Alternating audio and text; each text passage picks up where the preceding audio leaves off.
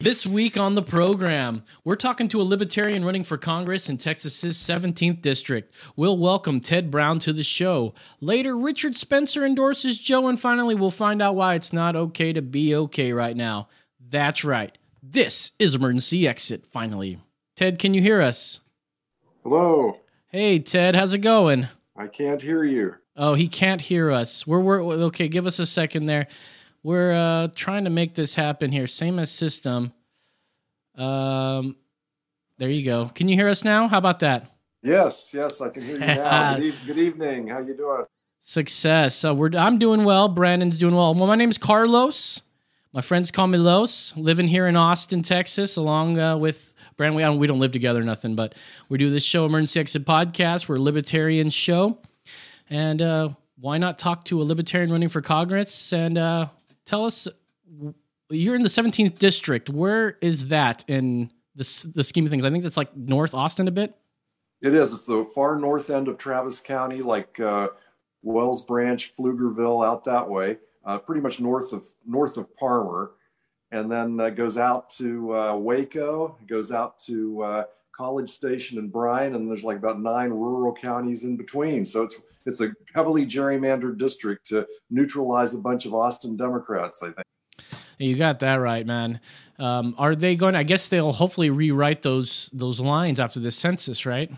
Well, if the census ever gets finished, and the figures are put in, then the legislature will redraw the districts. And Texas is supposed to get 3 more districts, so there'll be all kinds of state legislators like trying to jump over each other, trying to have their own congressional district probably when they're drawing those. Yeah, and about the census, there was this push from President Trump about including the words about or asking if they're a legal citizen of the U.S. Is that something that you oppose or for?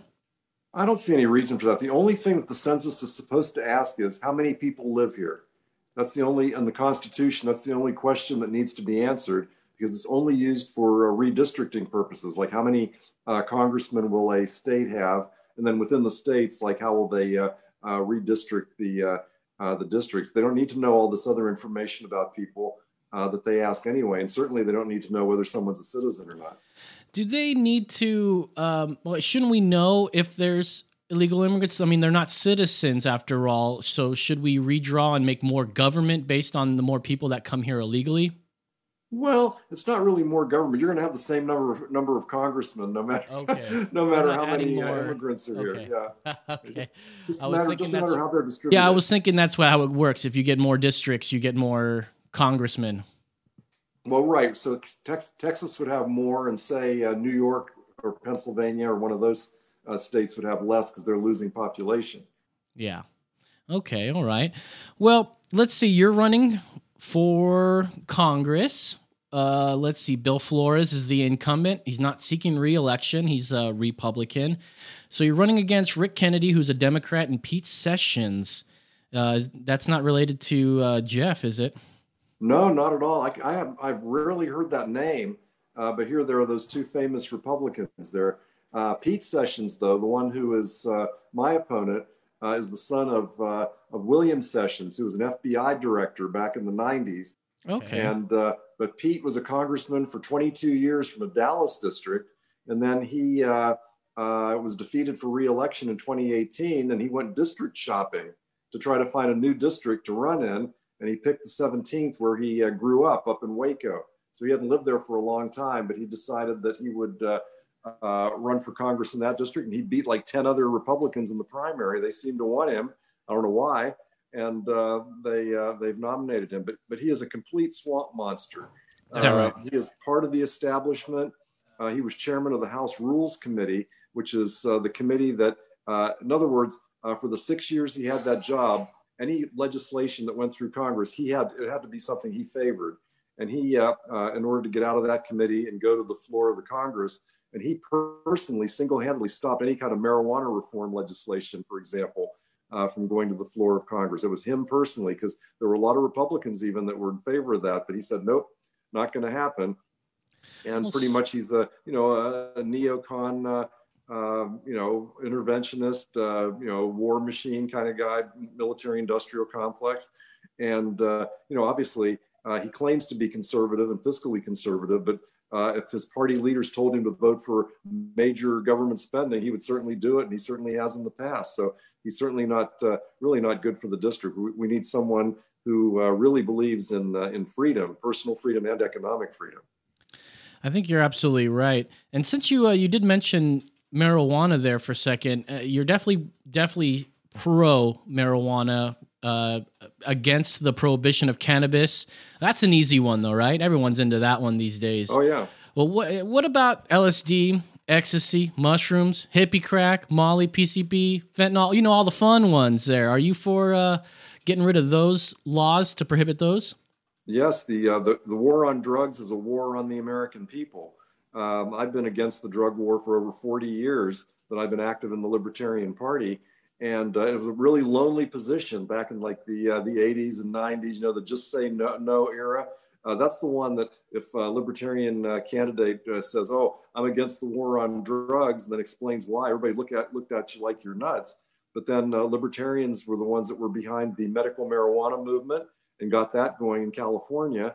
And then it started slipping away from the drug warriors. Marijuana is the main way of because it is a medicine, really. And it was true that marijuana had medicinal properties, but no one wanted to admit it. And they still don't want to admit it in a lot of circles who are so conservative that they think, oh, somewhere, sometime, someone's going to be smoking that for fun. They just can't allow that to happen. And so the public's really come around to the libertarian position on that. And now, surprisingly enough, in some communities, there are proposals on the ballot to legalize mushrooms or LSD and these kind of things. I think, wow, where did this ever come from? It's libertarians have been calling for this sort of thing for years, and it's not because we specifically advocate people using drugs. I mean, I personally don't advocate that, but adults have the right to put anything in their bodies that they want. It's not up for the government to decide. It's for the individual to decide. I 100% agree. Government should be not involved in my life. In many aspects of my life, which it is involved. But as for drugs, in 2018, more than 31,000 deaths involving synthetic opioids other than methadone occurred in the United States, which is more deaths than any other type of opioid. Synthetic opioid-involved death raised the rates increased by 10% from 2017 to 2018 and accounted for 67% of opioid-involved deaths in 2018. Will legalizing these opioids reduce the abuse and, most importantly, lower the death rate? Well, part of the problem is that if you can't get the drug legally and you get it illegally, you're not going to have marked doses. You're not going to have quality control. You're not going to have anything that you would get if the drugs are prepared and manufactured by a legitimate drug manufacturer. And so that's part of the problem. And the fact that people start using the opioids for pain, and now there's this war on pain medication where the doctors are told, oh, we're going to investigate you and take away your medical license if you prescribe too many of these drugs. So they tell their patients, well, sorry, you can't get the pain medication you need for your back injury or whatever it is. And so then people have to go for illegal methods of getting the same drugs. And that's where the danger comes in. And then the drugs get cut with dangerous substances, fentanyl, for example. That might have been what you were referring to, because that's such a dangerous substance. There'd be no reason for anyone to take that if they could get, a pure, normal prescription type drugs. Yeah, I mean, I'm for abolition of all those laws against drugs. The war on drugs is a war that we'll never ever win in America, and I think it's designed that way. I think Nixon put that in place, and we haven't been able to get out of it at all. No, and it was completely cynical. It's even been revealed one of his aides at that time, John Ehrlichman, who was part of the Watergate contingency there, he revealed in his memoirs that Nixon was trying to get, he didn't like black activists back then, and he didn't like anti-war activists, and he wanted to find a good way of getting at them. And he figured that making their favorite recreation illegal and harass them would be the best way to do it. So he announced the war on drugs. He figured that they'd be able to go after hippies and all these malcontents that they say that would be using all these drugs, and just accuse them of being criminals and take them off the street. And it's just compounded on itself when the war on drugs got into full gear, and these very strict drug laws with mandatory minimum sentences, and just increased our prison population and totally wrecked urban communities throughout the country and turned the streets of cities into war zones and everything. It was a disaster. And we have so many people in prison, mostly for these drug offenses. The prison population has gone up, like 6 or 7 times or 8 times since 1980. And I believe it's 42% of all federal prisoners are there for nonviolent drug offenses. 42%? Right, about 17% in the states and 42% in federal. Yeah, man, it's such a bummer. You know, when I first moved to Texas, I was detained in El Paso. I had my whole my truck was full of all my stuff moving to Texas. And, you know, I come from California where it was legal, at least medicinally at the time. And I had some paraphernalia. I had a couple of my old pipes. I didn't have much weed on me, maybe less than a gram. They pull me over, or at least got stopped at the border there of El Paso, and the dogs sniffed me out, and they gave me such a goddamn hard time out there. They handcuffed me to a bench. They've got their cops looking through me through my truck, and they were telling me, "You better tell me everything. If the dog smells a thing in your tires, we're slashing those tires." You know, trying to scare the shit out of me, really, man. And I have not. And I was like, I was handcuffed to this bench. I said, "Officers, you know, is the handcuffs really this necessary? I'm not going anywhere. You know, you got my stuff. I'm really not going anywhere. Are they necessary?" Yes, they're absolutely necessary. Detained me for 8 hours and gave me a ticket. Terrible. Took all my shit too. That was the worst part. You know, these guys, they just on a power trip. They figure they can. They figure you look like you're a suspicious character, or they just have nothing else to do. They just figure, why not go after this bearded guy from California? Who better to go after and have a good time? Oh, it was even worse. I had a big old mustache too, and my name's Carlos. So they looked at the big mustache. They're like, "Okay, we got to bust this guy right here."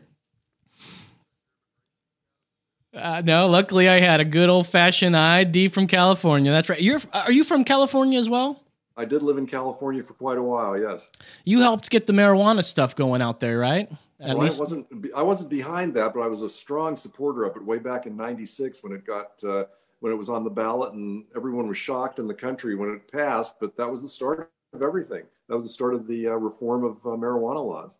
Now, I'm not a big smoker these days. I still do partake at times, but it's funny. The second I left, I'm about 10 years into Austin here.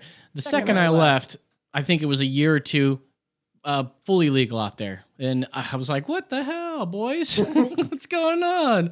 But, you know, Texas has been a lot better for me, I believe. It's definitely more, there's more personal freedom, just in general. And now that I'm seeing things happening, I mean, I'm only watching them on the news, of course, and the news only shows me what they want to show me. But California is sort of a hellhole at the moment, for lack of better words there. Yeah. Exactly. I'm more glad all the time that I left there, because it just keeps getting worse and worse. My daughter still lives there, and it's. Oh, I'm sorry. Yeah, the place is totally locked down. It seems they have like insane policies from the Democrats run the state about more than 2/3 veto-proof margin. They can just do whatever they want with taxes, spending, regulation. They just are running roughshod over everybody's rights out there. And this bill they had, AB 5, that was. To pretty much limit the gig economy. They don't want anybody earning freelance income, like Uber and Lyft drivers, like strippers, like people just do freelance work. Anybody that is not on the payroll, and the unions don't like that, so that they're ruining California on that. They were wrecking the economy there even before the pandemic. And it's just Texas, you're right, is so much better. But Ted, they've got weed though. They got legal weed though, man. They got legal weed. I know. That's on the positive side. But yet they regulate it and tax it too much, so the black market's coming back. Oh, is that right? Yeah. That is too funny. I went out there 2 years ago, and I was just able to go right into a shop, and they were able to service me, which was kind of cool. And it was really something amazing at the time for me. I was like, oh my God, we're finally here, everybody. We're finally here, Yeah, marijuana is legal in 11 states, and it's legal for medicinal use in 33. When are we going to have legal weed here in Texas, Ted? Well, it's up to the legislature, but just like how my opponent Pete Sessions was making sure Congress never passed that kind of legislation, here in Texas, it's Lieutenant Governor Dan Patrick that is solely and individually responsible for no reforms. He just will not let the bills come up in the state Senate, even after they pass. One of them passed, I think, almost unanimously in the state House last year in the legislative session, and he won't let it. He won't let anything up. He just is so totally opposed to that. What's up with these Republicans and not being for at least herbs? I mean, if beer's able to, or alcohol's able to be legal, why not marijuana? It is simply not as bad as being drunk is. No, but see, they all get drunk probably. They want their drug of choice to be legal and not the drug of choice of these more countercultural, people that they don't approve of their lifestyles, unfortunately. Well, I tell you, they'll pick up a lot of votes if they just say we're for it. Libertarians are like right there hanging on. I mean, although I feel like most libertarians will vote towards the right on many issues, I'm sure we can pick up tons of libertarians in the Republican Party. I mean, we're not picking them up in the Republican Party. We will definitely vote for them though in a lot of policy. You'd be surprised. Like Republicans seem to think that libertarians take votes away from Republican candidates, but polls and statistics have shown it's about a third, and a third. Get out. If a libertarian isn't running, they'd probably vote a third Republican, a third Democrat, and a third wouldn't vote at all in that race if there was no libertarian running. So, because we're all across the political spectrum. Because for example, there's that I side with poll where you list your positions and see where you compare to your candidate. And so in my own district, of course, I agree with myself.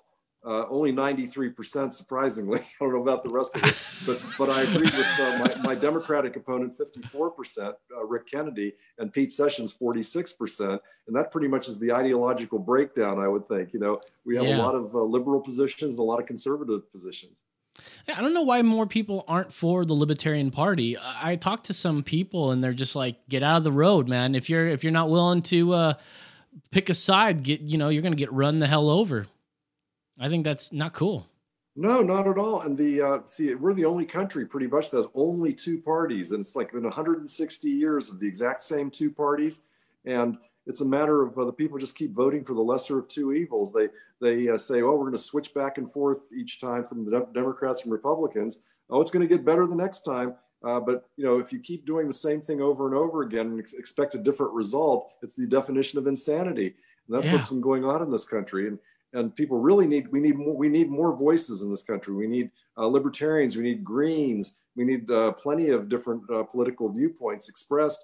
And the limitations are so great. I mean, the Democrats and Republicans really don't allow a whole major range of debate. I mean, within the debate that goes on, it's pretty vigorous, as you know. People get pretty upset about their political views. Google Hangouts or one of the Google things, and he Brandon was telling me you don't use any Google at all. Do you have a Gmail? Well, I mean, one of my business emails is on there, but usually not. I mean, I've had like Hotmail for my email for like 20 years, the same email address. It works just fine. So. Well, I was thinking maybe because you're so libertarian, you're like, there's no way I'm letting Google track where the hell I am. I still use their search engine. And, okay. Yeah, so they know you. And another thing I was thinking too, you may be one of the libertarians that very few libertarian gentlemen that aren't rocking a mustache. I think maybe if you rocked a mustache, we get you some more votes there. You know what I'm saying? I don't know. I did have a beard and mustache like 25 years ago, but it's been a while. Well, okay. So let's get into some more of your platform here. So as for taxes, you want to vote to repeal income tax, abolish the IRS, and to never vote to raise taxes. Now, abolition of the IRS, how does that work exactly? Well, basically, the personal income tax, for example, brings in about $1.7 trillion a year out of the federal budget, which is like over $4 trillion a year. So that's part of why there's a budget deficit. They're not collecting enough. And don't get me wrong, I don't want them to collect any more. But if you didn't have the amount that comes from the federal income tax, you'd still have the level of government that we had 15 years ago. And we sure had too much government back then. So we need to have massive cuts in federal spending to go along with the cuts in taxes. You can't just, in fact, this is what the Republicans do. In fact, they had a very good tax cut bill about 3 years ago. They cut all the taxes at the federal level, but they didn't cut any spending. So what do they expect is going to happen? The national debt just keeps growing and growing and growing. And so those things have to be combined with each other. And that's where libertarians, I think, differ from Republicans quite a bit when we start talking about tax policy, because we're not hesitant to cut spending. And the politicians who are in power just want to keep spending because they have a lot of people that are dependent on it. And those are the people that contribute to their campaigns and they want to vote for them. So, it's better to not be beholden to these special interest groups. Yeah, absolutely. And last year we passed a proposition, Prop 4, that prohibits the imposition of an individual income tax. And I'm all for not paying that state income tax and ever having to pay for it. Is there a world that we can not have to pay federal income tax? Well, I sure hope so, because that's really, not only is it, it costs people a lot of money, it's totally intrusive. I mean, you have to report all your income and all your expenses and all this, and the amount of compliance time is really expensive. And then if you make a mistake, you could go to jail. So, I mean, it's certainly no picnic to be involved with the federal income tax. Yeah, it's so crazy. And I mean, it's possible, right? I mean, well, who's going to pay for all the stuff? Who's going to pay for the roads being paved, or the firemen, the policemen? Who's going to pay for that if there's no federal taxes? Well, most of that actually is done at the state and local level, except the feds get involved because they want to get involved. So they give grants on those subjects. But the feds should not be involved in roads. They should not be involved in the police. They shouldn't be involved in firemen, and they usually aren't really.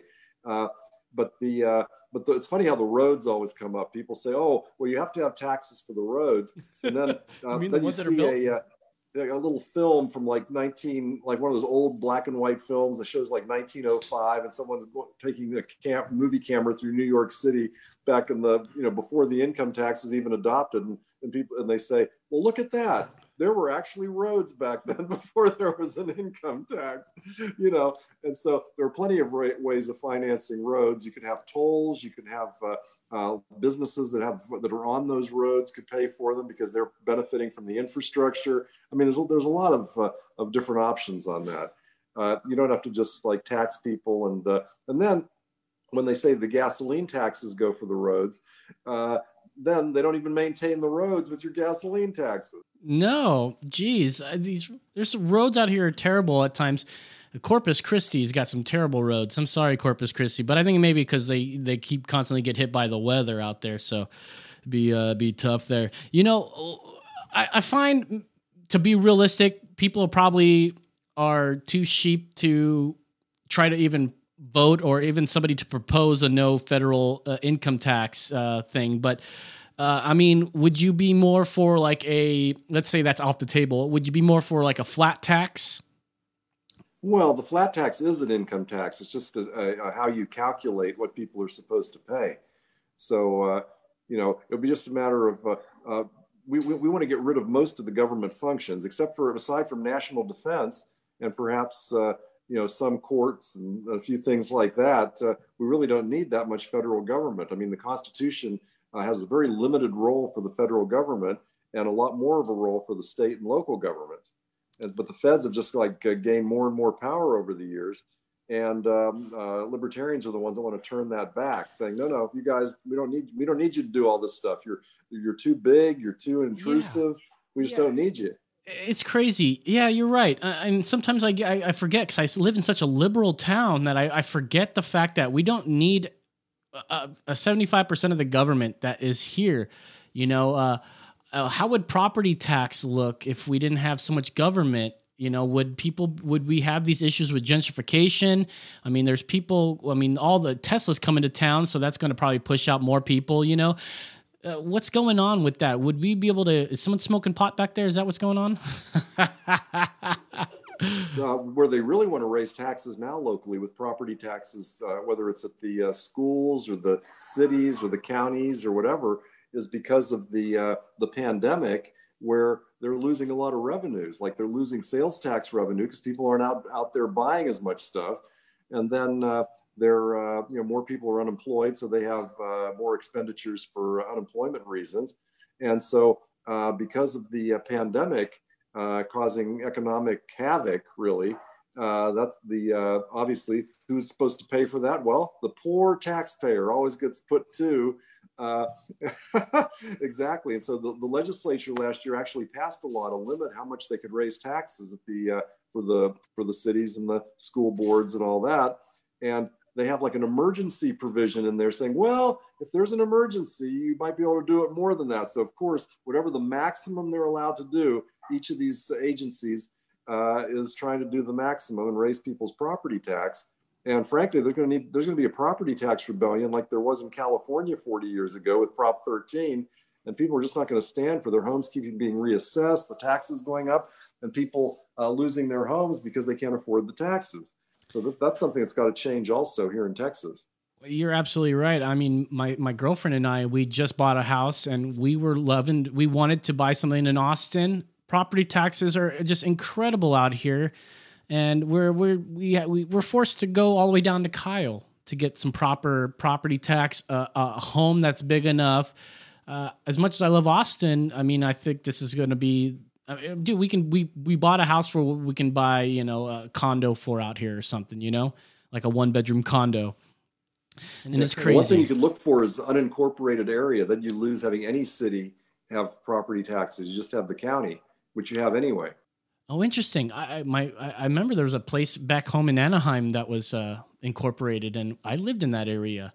But I always heard it was unincorporated Austin or what? Anaheim. But anyways, I stray from that. You did mention COVID earlier, and you have some things about COVID. But right now, I have to wear a mask at work. And being more than 6 feet from anyone, working in my department there, I'm forced to do so because of the ordinance that's imposed in Austin that would fine our company $2,000 for every violation. And I'm in a workshop that isn't open to the public. And I'm forced to wear masks. Now, the CDC, I was looking for the study here, I could not find it, so please take this with a grain of sand. But, even the study said something to the effect that masks, although they do work in some instances, there's no evidence to show that it would stop the coronavirus, which is, I guess, the big thing that's going on right now. And I find that to be very weird because we can go into a restaurant, we have to wear our masks, but then we're allowed to remove them when we eat or drink. And I'm thinking, why not just carry around a drink with you at all times? And you're just like, hey, no, I'm sorry, I'm drinking. If anyone gives you trouble, I'm drinking, and just keep constantly drinking because that's the rule right now. You can take off your mask when you're drinking. So I'm drinking all the time. Why do we need these rules? That part doesn't make very much sense, but it does make sense. If both people are wearing masks, I think the odds of transmission are probably pretty slim. But the key is, should that be voluntary or should that be mandatory? Correct. The question, like I personally will wear a mask if I'm going to be like inside, especially, and then talking to someone, fairly close together. But if I'm like outside exercising or just walking past people randomly on the street, I'm not very worried about it because, it's the fresh air and, the wind's blowing and all that stuff. It's when you have when you're closely speaking to someone, I believe, and, people are breathing on each other or whatever is where there's a chance of transmission. But you have to be practical about that. And what government does is they have this one size fits all. And they're saying that no matter, even if you were alone at your office, you'd have to have the mask on is what they're probably saying. Yeah. And it doesn't make any sense. You have to look at the circumstances. Sometimes you need it and sometimes you don't. And they don't consider that. And then when they have these shutting down of businesses, that made no sense either. What's essential and what's not essential. Every business is essential to the people who are involved in it. And there was no appeal. There's no due process of law. So I've been opposed to lockdowns and closing of businesses from the very beginning.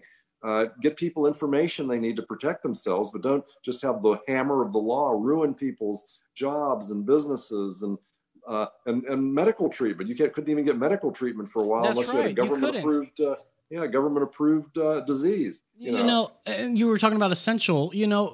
Who's more essential than teachers? But we can't open the schools yet. Who they're deeming essential is like how they talk about hate speech sometimes. What's offensive to you may not be offensive to me, like kind of things like that. Anyways, I digress, but I wanted to ask you a question about the vaccine. Once it's available, should it be mandatory to take? No, I mean, it's a good idea normally to get a vaccination. I mean, I'm certainly in favor of vaccination and think they work. Well, we don't know if this one will work. I think a lot of people might say, you know what, it's okay to take that, but I'm not going to be the first one. Let's wait till a few million other people take it and see if it doesn't kill them or not before I would take that vaccine. But no, it should never be mandatory, though. I mean, I certainly believe in health freedom. You control what goes into your own body. Nobody else should be doing that for you. Absolutely. But you should have as much evidence as possible. There's a lot of people that just seem to be paranoid. They might say, well, if this person says I should take a vaccine, then I'm not going to, because that person is part of some vast conspiracy or something. And that's not a good reason at all. I mean, it's better to look at the science, do your research. And if you believe it's safe for you and that's right for you, then you should take it. If not, not. I mean, it's a personal choice.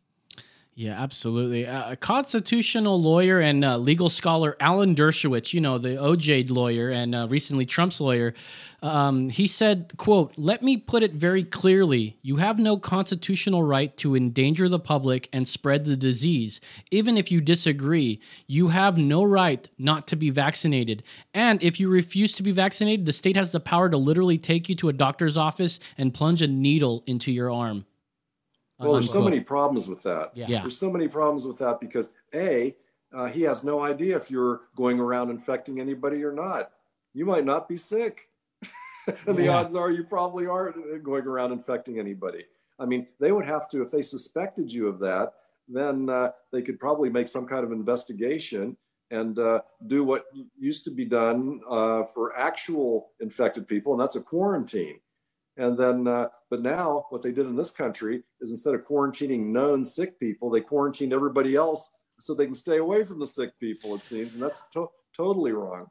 Yeah, absolutely. Yeah, and it's so crazy, and we were talking about Fauci and how Fauci told us masks, they don't work. It just makes people feel safe in that famous interview. And then later he was asked by, was it Jim Jordan or Rand Paul? I think it was Jim Jordan. Jim Jordan was saying something to the effect like, hey,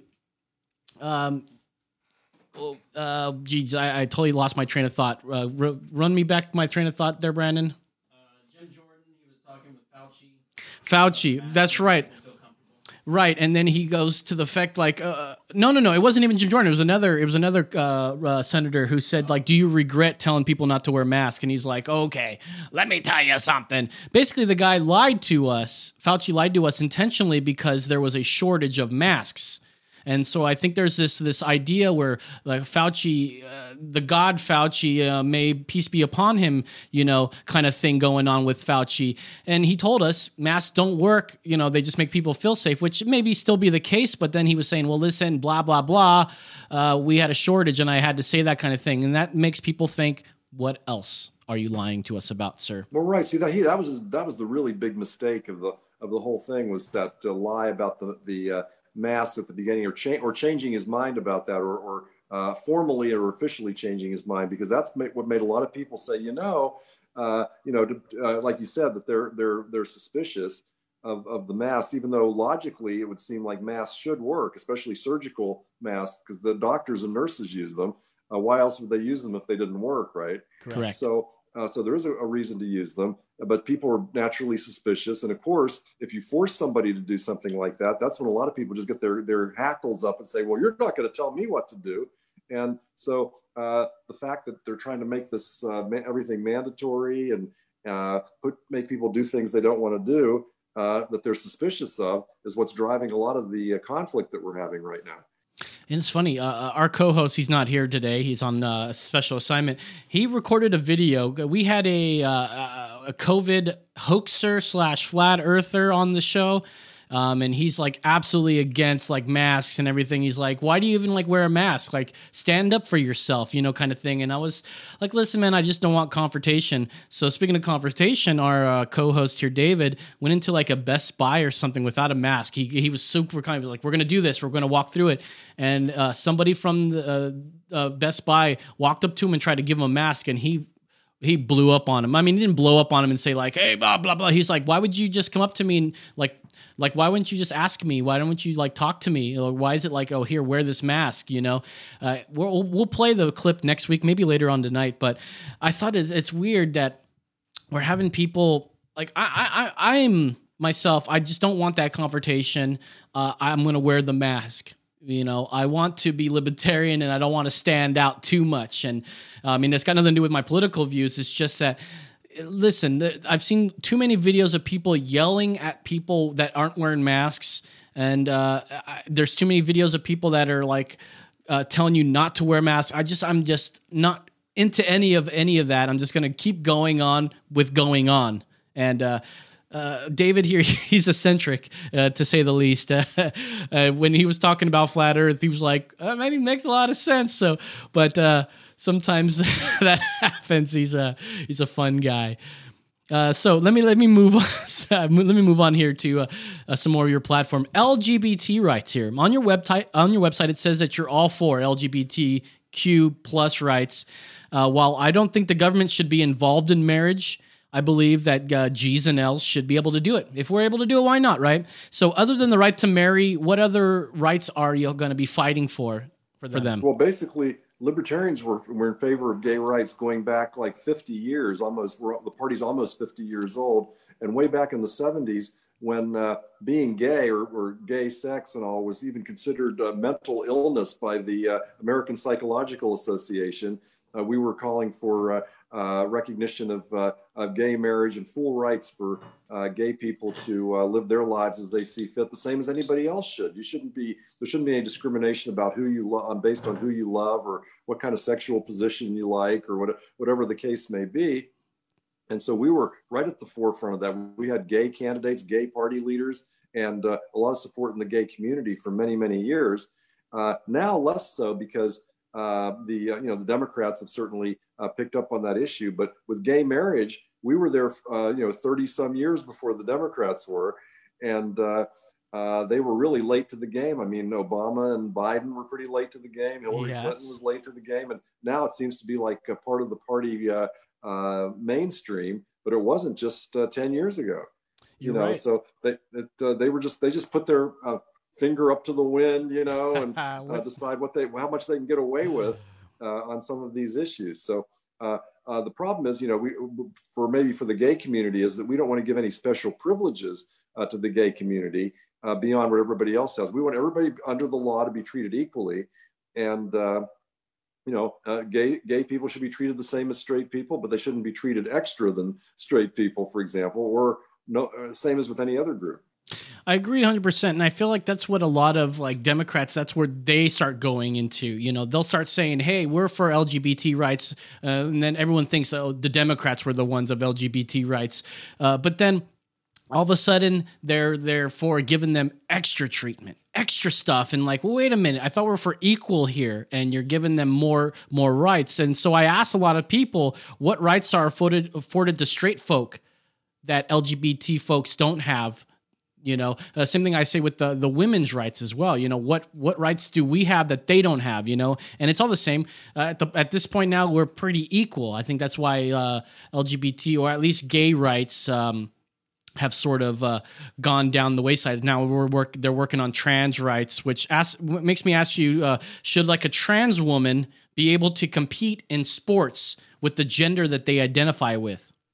I have mixed feelings about that. And I mean, that's something that really would have to be decided, like whichever organization is putting on the sporting event would have to decide that sort of thing, with an agreement amongst all those that are participating in that sport. But in theory, it seems like it's unfair. And I know there were some female, or high school female athletes like in the Northeast that were complaining about that, saying, wait a minute, we're the champs. And then these guys come in, or who used to be guys at least, and they have all the muscle tone and all that because men are generally bigger and stronger. Whoa, take it easy there, buddy. Take it easy with the hate speech. No, from their body types though, and they're welcome to identify as women if they want to have a conversion that way. That's perfectly fine with me. Whatever they want to totally do. Fine. But they have to. They don't want to. There shouldn't be any like quote unquote cheating going on. Like they're only doing it in order to win an athletic contest or something. Yeah, and it's not necessarily that they're cheating. It's just that they unintentionally cheated by growing up as a male and obtaining all the testosterone that a woman never would get. That's the problem here. Men going or trans women going into the UFC and just brutalizing the women that they fight against, those kind of things. The women are all for it. They're like, yes, we're for equality until they get their head bashed in by this guy and their eye socket beat the fuck in. Like, we got to be careful what we say. And I think maybe there is a place for the trans sports. There it is, trans sports, why not? At least they're all on the same playing field, and maybe eventually we get to a point where, see, this is the problem with the trans thing, though, because when do you transition into a female? Does it happen when you're a child? Do you get hormone blockers from your parents? Like, this is where it gets concerning for me as a person here. Do we give children that think that they're little boys who think that they're girls hormone blockers to help them feel like a girl? Right. See, I wonder about that because I just really don't know whether a kid really knows that or is it some decision that they would need to make when they're older. But yet when they're older, it might be too late to get the right body type that they're looking for or something because they've already gone through puberty or whatever. So I just don't know what's right on that. That would be for people. That's another thing between doctors and their patients, that perhaps the law should not be involved. Well, listen, when I lived in California, to get a medical card, you had to go to a doctor, and the doctor, you fill out an X in a box, and you pretty much get your medicine. So we may see something of that nature if we go that route. Well, maybe so. But the thing is, it really is kind of a sacred trust between doctors and their patients, and really the government shouldn't interfere in that. It does come up on a lot of issues. It comes up on the abortion issue. It comes up on the end of life, like euthanasia kind of issues, and it comes up here on the trans issue. And there's just so many places where the government says, we're not going to listen to what the doctor and the patient want. We're just going to decide for them. And this is what government does. They just think they know better than what people better than people want for themselves or what they want. And so it's just not right. I mean, I believe in individual choice. That's what a mantra of libertarians, and government is the opposite. They just want to intervene in all these different relationships. Absolutely. We only got a few more minutes left with you, and I wanted to touch on immigration real quick here. So you're for Dreamers to get immediate citizenship. You're against the wall building and you're for stopping deportations, except for the violent offenders. Now, you've also mentioned something in there. I thought it sounded like you're for open borders. They can move freely between borders and such. Is that something you're for, or just freely moving between borders? Well, in theory, I mean, I do think that there should be reason to deny someone access, and that would be whether if they're a criminal, if they're a terrorist, and if they have a communicable disease, those would be reasonable. And that's the kind of thing that at Ellis Island back, 100 years ago, that they looked for. They had the immigrants were checked for tuberculosis and other communicable diseases. If they had them, they got sent back. There's been some really interesting, entertaining movies about that subject where, a family comes over and one member of the family has tuberculosis and they aren't allowed in with the rest of the family or something. It's kind of heartbreaking. But the theory is you don't want someone who's diseased coming in. And of course, we don't want criminals coming in, but just about everybody else, immigration is a positive good for this country. It always has been. Both of my grandfathers were immigrants. That's right. And the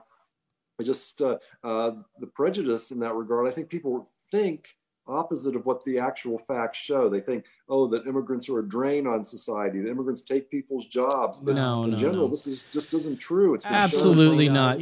My mom is an immigrant. I'm a first generation here. And I am for the border wall per se, because who's stopping the people? Because you're like, okay, we got to make sure to check for them, for the lice, for the tuberculosis. Well, when does that point come? When they're coming here? The thing is, though, it's very hard to come here legally, though.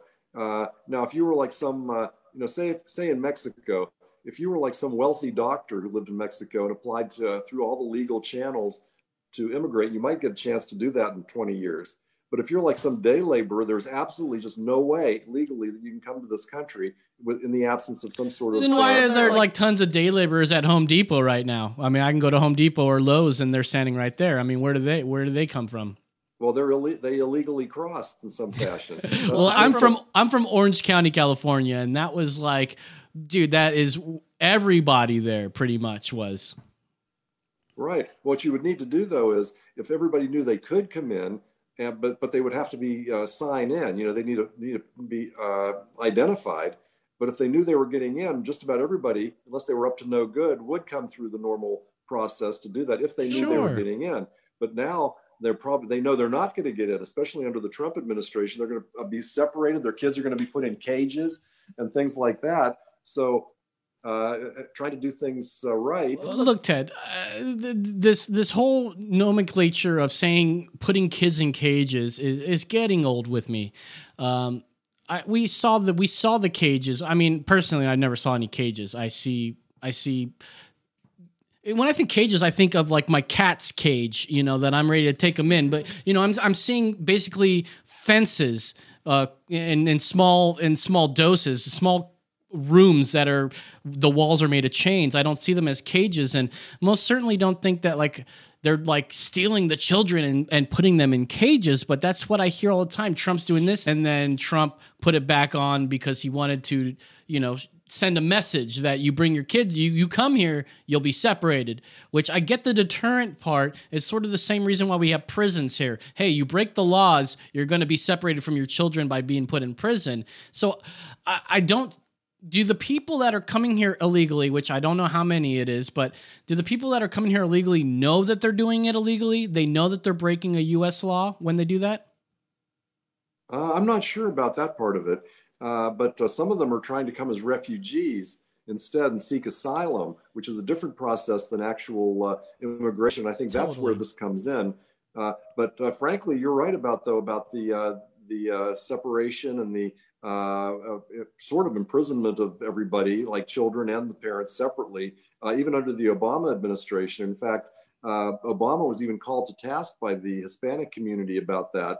And they sort of don't want to mention that because obviously Trump is far worse even than that, but it did get started back then.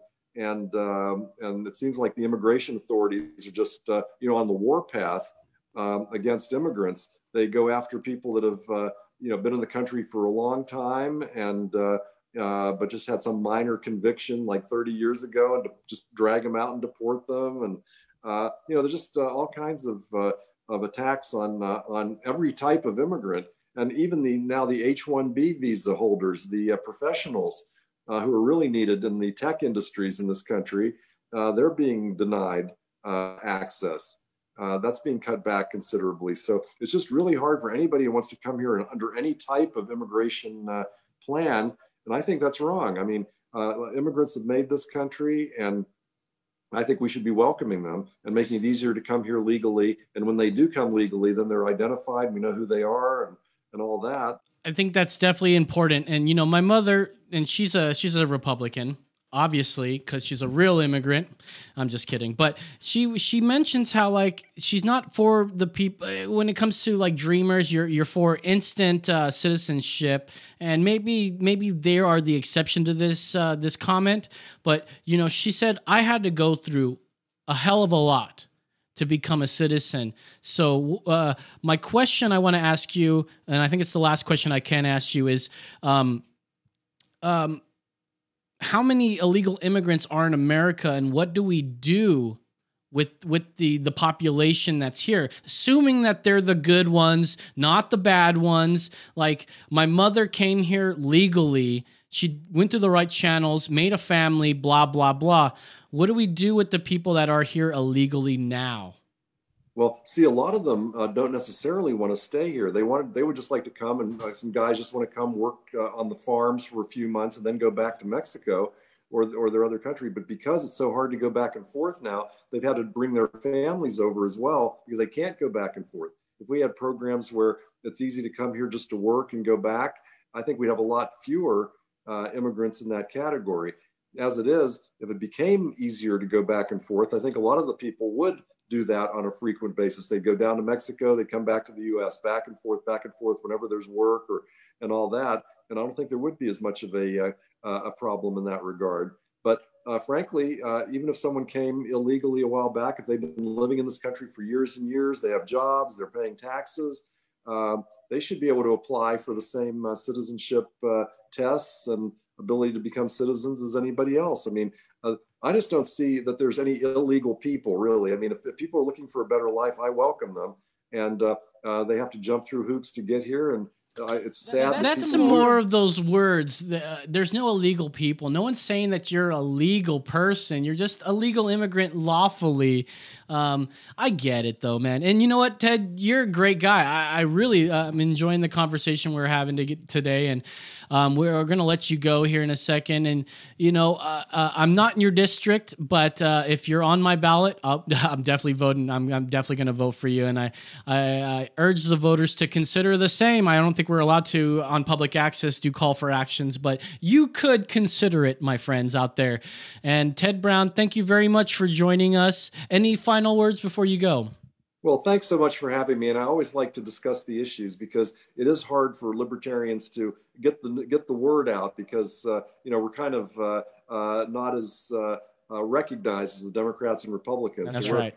We're out there trying to compete with the big guys who are spending millions of dollars, and wherever I can get out there and promote freedom, there I am. And I really appreciate you having me on. Well, thank you very much, Ted. We'll see you next time, bud. And we'll see you. Love you, man. Great. Thanks a lot. Take care. I like you more than a friend.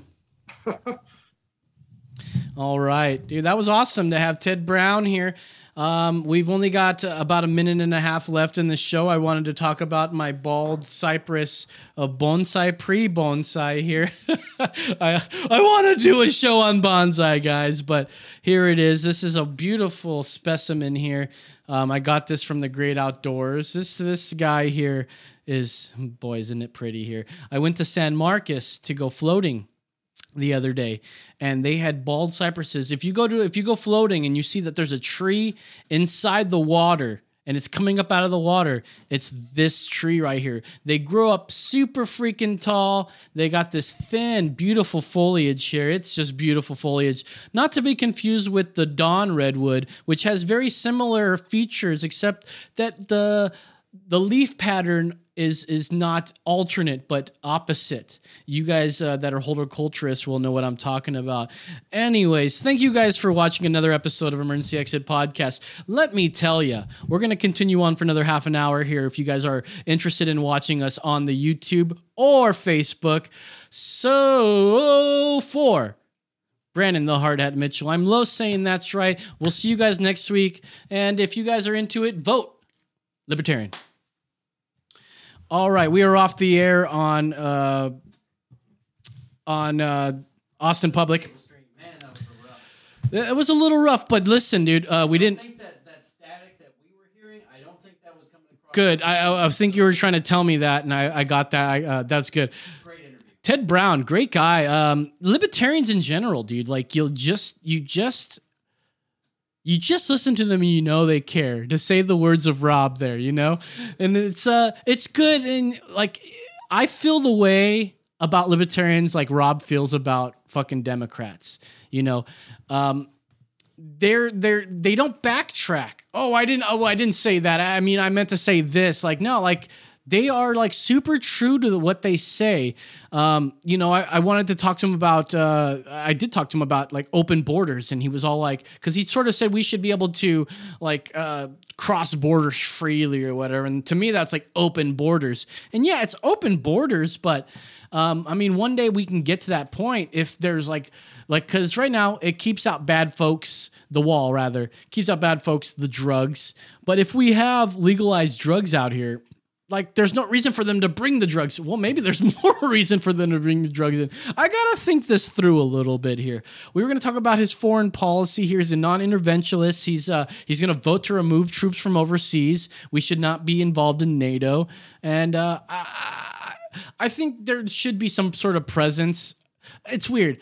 I'm halfway for it. I don't think there should be that much, but I'm more... And the question I was going to ask him, is it best to be proactive or reactive? Like, meaning, like, let's say somebody wants to mess with us as America and they conspire and they decide to do some sort of weird attack on us, right? If we were already hanging out, gaining intelligence every day, we would be more proactive instead of reacting to a bombing that may have killed many people.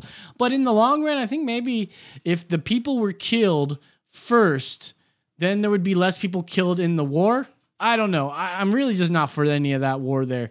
We were going to talk about some healthcare. This is one of his quotes. Quote, "Healthcare is not a right or a privilege. It's a service."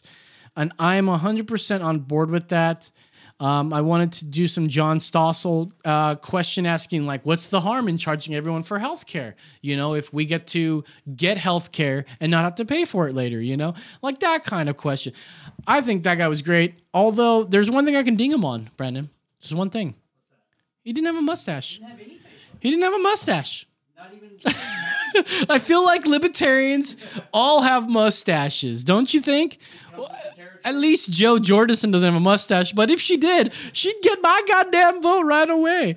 So we're going to just, we're here live for the rest of the time here, and I think maybe we should talk about this link right here. Richard Spencer endorsing Joe Biden. I thought this was great.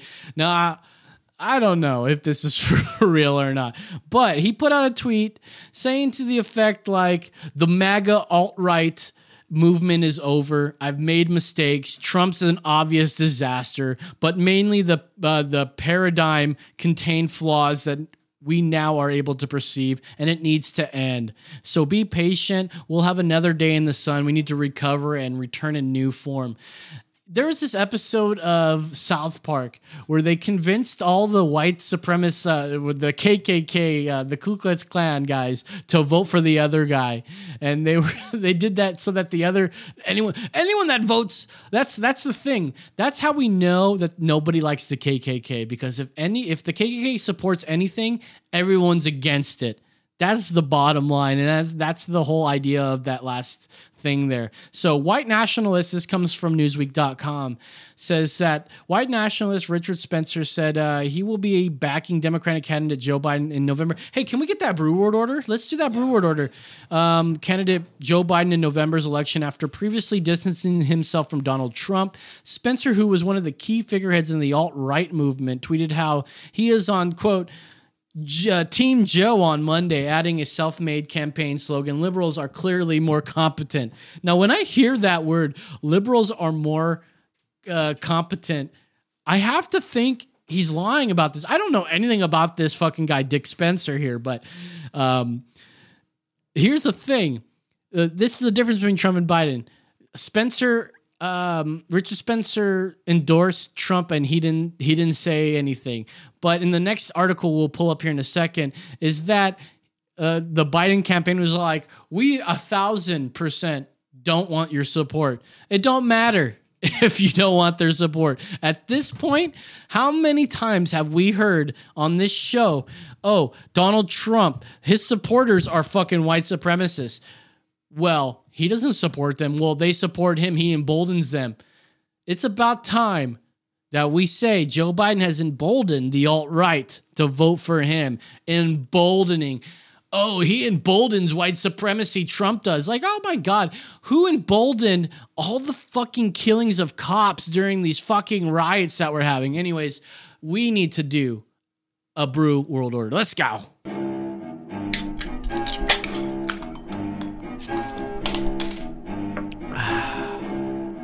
It's the Brew World Order. We've got Viva Chilada. No, Chila. Viva Chila.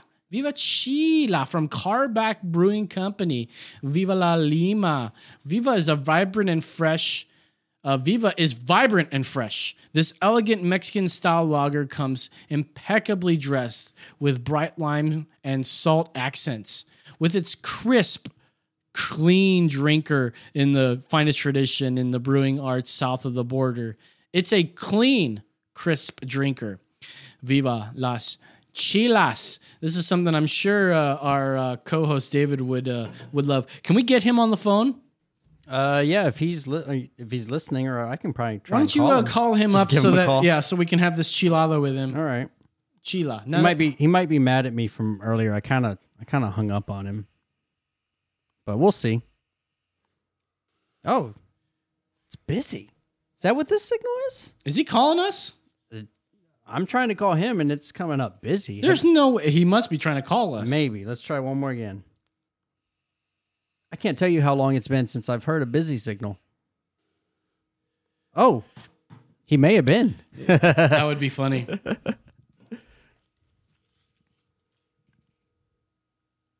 He's going to send us to voicemail. He's like, I'm sick of these fuckers. I quit, motherfucker. Nope, not going to answer. Come on, answer. Come on. Nope. He's probably having post-marital sex with his woman. Well, it's post-marital. It's all right. All right, this isn't good radio. Let's move on. Well, hopefully he'll call back. Yeah, maybe. So I thought this was so funny that Richard Spencer came out and said that he endorses. That's right. Brew World Order. So I've got this wonderful, it says hell yeah. And it's got 2 row malts, Vienna, flaked corn, acidylated. This is pretty cool looking, so let's give it a crack-a-loo.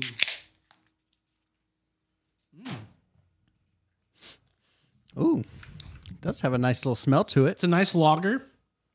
I definitely taste the salt and the lime. That's prevalent. You know, there's someone in my life who I love, my baby. She loves a good beer with salt and lime. I don't know if she likes lime, actually. I think she definitely likes lime, but not so much the salt. But either way, this is like a light Bud Light or Coors Light, any one of those lights. No. Let's go Tecate Light. It's got a Tecate Light taste with a lime and salt taste. Burping in the mic. God dang it, that was so good this week. Brandon, what do you think about this Karbach Viva Chila? You know, I am partial to the Karbach Brewing Company. Love Street, been featured several times. Yes, one of my all-time favorite beers. The Crawford Bock, another one. This one, and you know, I was looking into it. They actually do make a light version of this beer. A Chila Light? Yeah. So you're comparing it to, you know, light. You know, what did you say? A Tecate Light? Tecate. They make this also Tecate, a light version. No. I didn't even say Tecate Light. I straight up said Tecate. Oh, just Tecate. Okay, maybe I added the light in there. Man, this is good. It's got that little bit of bitterness, and you know the saltiness and the lime. What do you think? Man, I love this. I'm gonna give it probably a 4.6. 4.6? Yeah, that's right. That's really good. 4.6. That's right. Wonderful fucking rating there. I don't know if I would give it that high. I mean, it is definitely a 4. Yeah. Just let it simmer. No, it's a 4. 4. That's right. Solid 4. Solid 4. That's right. All right. Now, can you go ahead and pull up the Google sheet? I want to talk about the Brew World Order Tournament of Beers here. And I want to show some proof to people here. Now, I'm sure there's nobody even watching. Nobody watches our show because one day you guys will. And you guys will watch back and go, oh, this is awesome. But we're going to do the Tournament of Beers.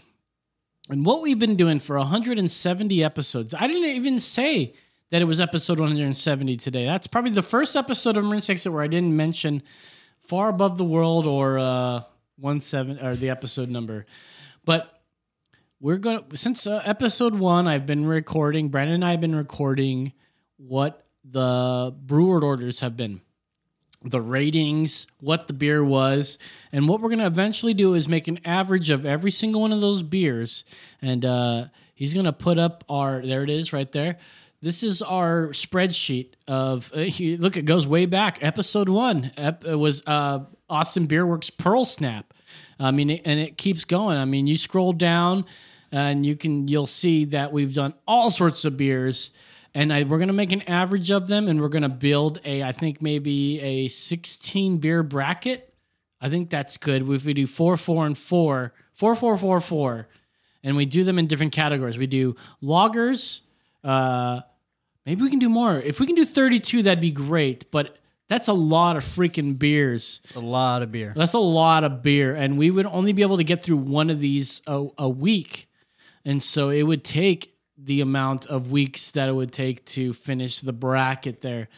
9-banded whiskey's even in this. I don't even think we can put whiskey in the tournament of beers. Here's another Carbach, the Cherry Limeade Radler. How did that do? It did not do well, it looks like. No, not really. The highest score was 3.9 by you. It looks like I liked it more than any of y'all. Yeah. I sort of like Radlers. The White Claw, those are all in the 4s. The White Claw. White Claw. I think the Spike Seltzer is going to be its own category. I think that that's should what be a we were great talking about. category. Yeah, the Spike that's why I Seltzer. think it should be 32. You can't just do like lagers, 4 stouts, 4 ambers, and then I want to do like a miscellaneous, right? Which were like the best of some. I want to put the best of the worst on there. I want to put like 4 of the worst ones on there. That means we got to find Beerito again. Oh, that's easy enough. I'm sure we can get any of these beers. 169. That's all of them. We have to go back and listen to the rest of them. But if anybody wants to put in some volunteer work, let us know. Yes. But anyways, that's the brew world. That's right.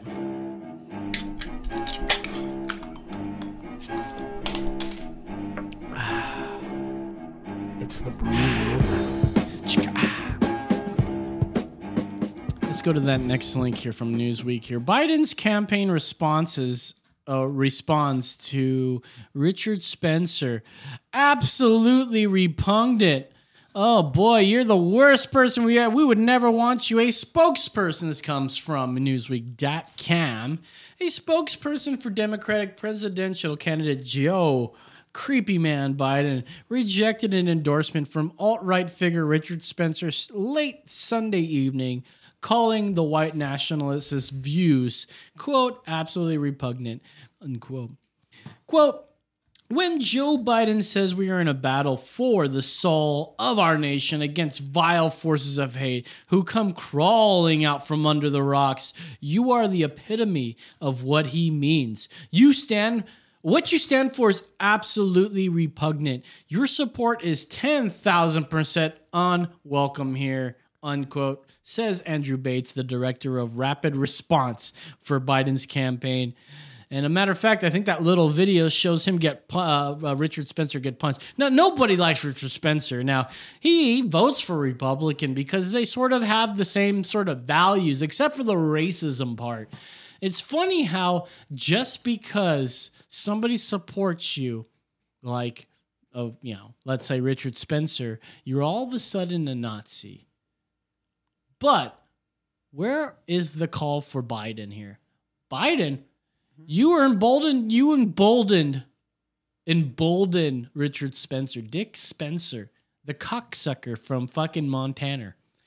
That bastard there needs to get fucked in his asshole, says Jeff the Texan. Actually, Jeff the Georgian. Let's call him, he's from Alabama. I think that's better. Who's got the most hickiest accent in America? What's the most hickiest accent? What state? The most redneck. Ooh, okay. If you're talking redneck, you're probably talking like, I'm going to say like Kentucky. Okay. Backwoods, Kentucky. Man, I'm from Kentucky, and we don't take that kind of shit from nothing. But imagine this. So I guess this is the difference between Joe Biden and Trump, that Trump never had his rapid response guy go, fuck off, right? And so, therefore, that's the evidence that he doesn't care. Like, well, come on, dude. Come on, man. Come on, man. Come on, man. Come on, man. Come on, man. Come on, man. Come on, man. Come on, man. Come on, man. Oh, that was Obama at the end. Come on, man. It was funny, too. I keep thinking about that, come on, man, and how Brian Stavely kept saying that to us. Like Joe Biden says that to us. Good. All right, let's go to this post-millennial thing, and we'll end it here after this one. A black woman accuses Asian tea shop owners of, quote, stealing black culture. A black woman accused Asian business owners by saying the name of a boba tea shop, Trap Tea, was stealing black culture. Black culture? Yeah, a black woman So accused you can't them. say trap without... Like, Yeah, trap is black culture, evidently here. I mean, so Mousetrap Monday's fucking out the window. Mousetrap Wednesday? Or Wednesday. Monday, Mousetrap Monday is fucking sick. I fucking love that shit. Oh, Mousetrap. I see what you mean. Yeah. 23-year-old Swing and a miss. Alwea Tola Roba walked into the newly opened store in Aurora, Colorado, and berated the Asian-owned business on Friday, arguing it had no right claiming the name which Roba considered an African-American slang. According to Urban Dictionary, a trap house is used to describe a crack house, a place in a shady neighborhood where illegal drugs are manufactured, packaged for sale, or sold on the street. Immediately after Roba ordered, she asked if the company was black-owned. The employee addressed her question and acknowledged that they are majority Indonesian. That's when Roba accused Trap Tea of profiting off black culture. Now, I thought they were talking about trap music. Are they talking about a trap house? Because that's completely different. That's got nothing to do with black culture. Unless you're trying to say black culture is opening up a crack house. I mean, that's a slippery slope right there. If you're talking like, I just don't understand the basis of her argument, saying that just because the word trap is in their name, she's stealing black culture. I don't see the connection there. All you fucking bitches need to get fucking slapped. The fucking earth's flat. The fucking earth's flat. There's got to be a video in this thing somewhere. I think we should watch it. I don't see the video. Unfortunately, I don't think the video is on here because they're smart enough to do that. But yeah, it's Trap Tea in Aurora. And Trap Tea. Just because someone has a word, would you... Okay, you're selling mouse traps like you were saying, Brandon. You're selling bear traps. That is still... Matter of fact, the word trap does not come from black folks. This establishment is not black owned, but you're stealing black culture. Is this not black culture? Trap Tea, the boba plug? No, you're thieves. Asian people stealing black culture once again. It's okay, you'll be exposed though. You're not black owned, you're stealing black culture. Thank you for coming. Black culture. Thank you for coming. No, I came here because I thought it was black owned. That's why I came here. I told my friends I'm supporting a black business. This is not black owned. This is not black owned. Asians stealing black culture. Once again, you're a coon. Don't talk. I'm a coon. I came here because I didn't know it was black owned. You already spent money on them. I already did. But I'm tired of people. because you're a coon. Can we go back where she calls him a coon? Because if she no, it's not that far back. I mean like more like towards the end when you see that guy when she turns around. Stealing black culture. Once again, you're a coon. Don't talk. I'm a coon. Oh shit! Because I didn't know it was black owned. Go back, play that again. I already did. But I'm tired of people. because you're a coon. Oh my god, she said you're a coon again. What the This is fuck? not black owned. Asians stealing black culture. Once again, you're a coon. Don't talk. I'm a coon. I came here because I didn't know it was black owned. You already spent money on them. I already did. But I'm tired of people. because you're a coon. What the fuck? He looks like a black man to me, wearing a gator. And I'm sure Democrats look at this and go, like, She's so brave. No. They're not saying she's so brave. She's not part of us or whatever. But here's the fact. Y'all embolden her. If we're going to use that language, embolden her. Just like y'all will say that white supremacists are emboldened by Trump, this is what the left, the Democratic Party, is emboldening. People to straight up think that the word trap.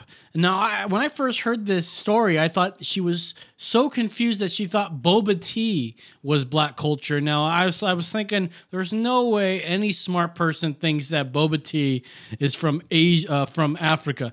Now, I don't want to sound dumb, so I'm gonna ask Google, where does boba tea come from? Oh, it's already on here.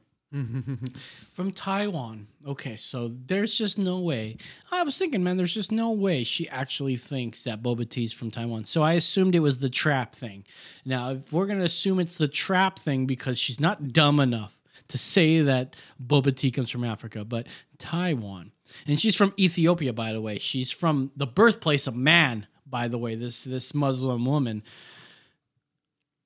I just don't know where we're going here. You know, if we're going to say that Trump emboldens white supremacy, this is what the left, the Bidens, I'm not going to say, I'm sure she probably votes for Biden, or she was going to vote for Bernie, but now she's going to be like anyone but Trump, so I'm going to vote for Biden. Same thing goes, dude, I'm on Facebook quite often, and I don't respond to people because I learned my lesson a long time ago. But there are just some people on my fucking feed that are just like, they say they're not for Biden, but they'll talk so much shit on fucking Trump. I don't ever see him talk about shit about Biden. No, he goes, well, listen, don't take what I'm saying about Trump mean that I'm going to vote for Biden. I think they're both repugnant. Like, then why don't you just shut the fuck up? Like, I don't understand why you need to be posting up on Facebook all the time to virtue signal how much you hate somebody like Trump. I get it. Orange man, bad. I don't like him either. But I don't like the policies from Joe Biden or the people from the Democratic Party.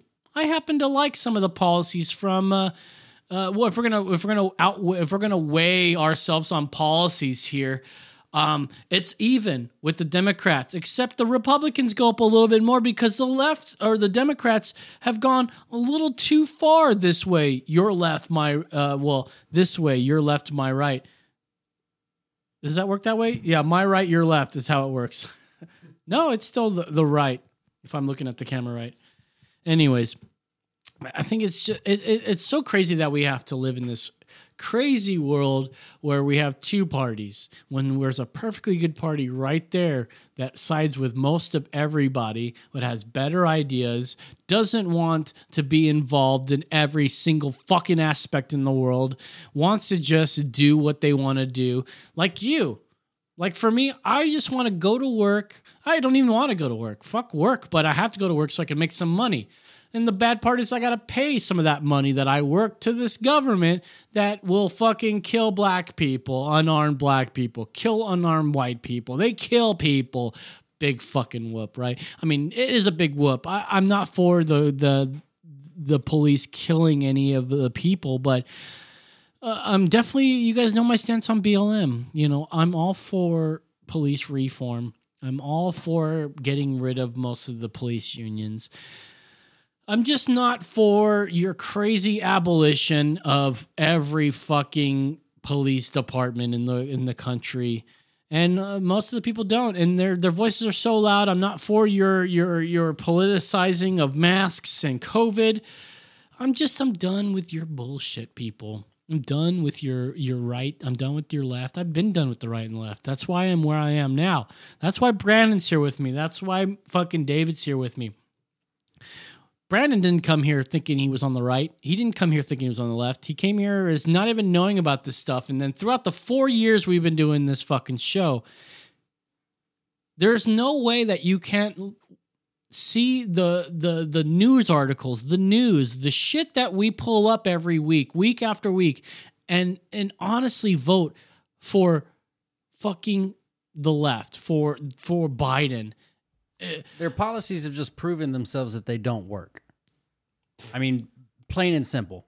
What policies you going with there? I mean, specifically, we can look at like the homelessness issues. You know, I wanted to bring that up with Ted Brown. Yeah. We got so tied into a whole bunch of other stuff. We didn't get into the homeless stuff, but I mean, dude, just alone, you know, if you live in Austin, you guys know what I'm talking about. You see the homeless camps. The reason why they're there is because we've lifted the rule on camping on the streets.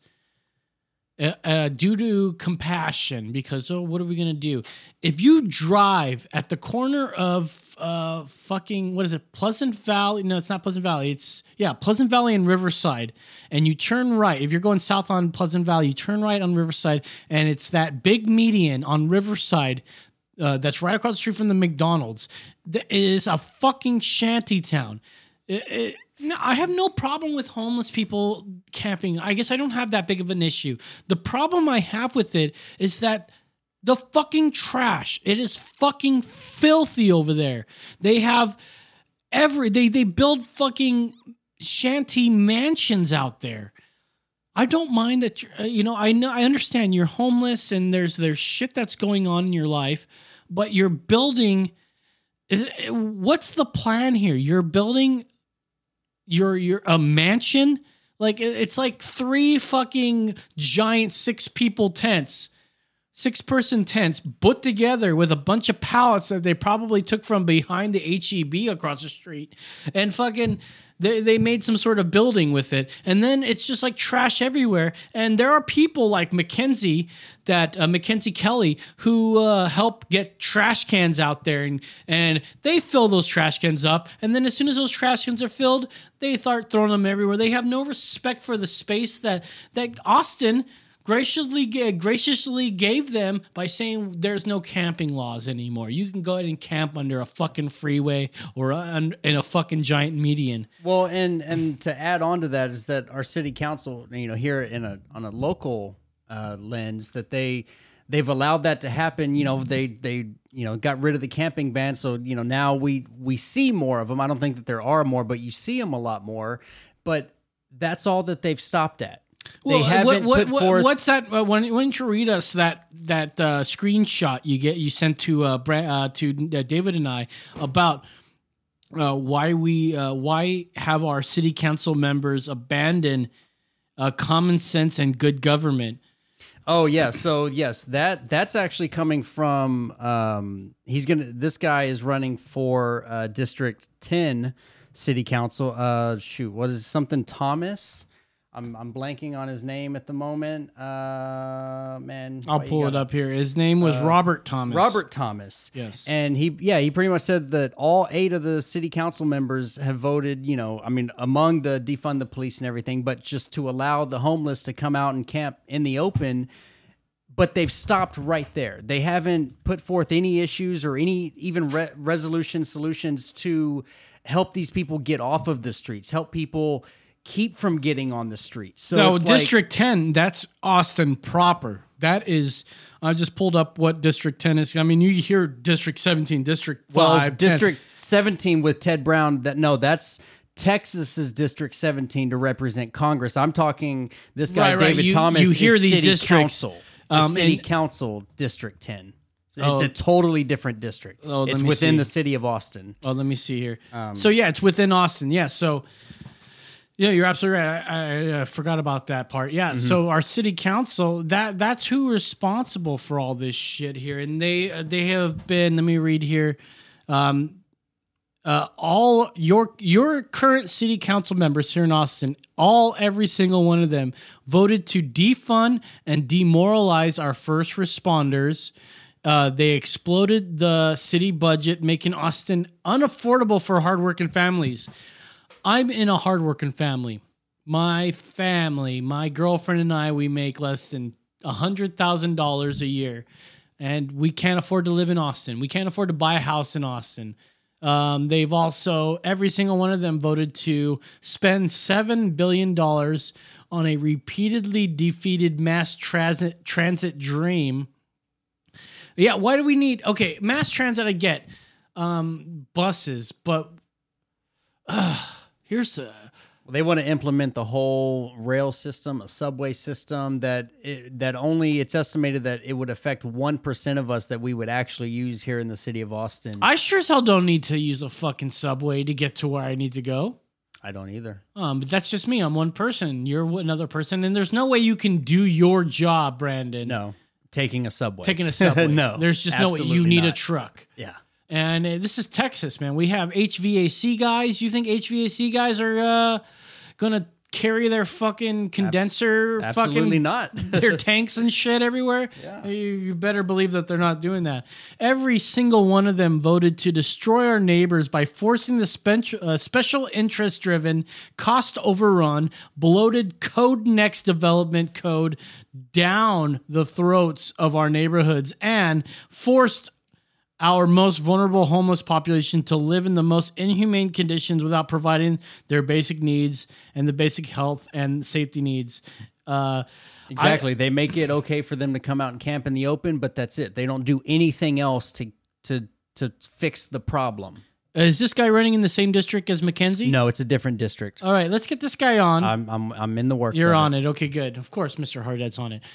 Anyways, that's our show for the night, you guys. Thank you guys very much for listening. If you guys like our content, be sure to like, subscribe, share, all that fucking shit. So, for Brandon the Hard, or on Spotify, by the way, too. I think Podbeam is officially on Spotify, but we were already on Spotify, so we're double on Spotify. I don't know. We're definitely on Spotify, so I don't know. I don't think anybody that has maybe 2 people with Spotify listens to podcasts on it. I used to listen to Spotify, but fuck Spotify nowadays. So, for Brandon the Hardhead Mitchell, I'm Los. For our ghost buddy David Aguilar, I'm Los saying, that's right. See you guys next week. That's right.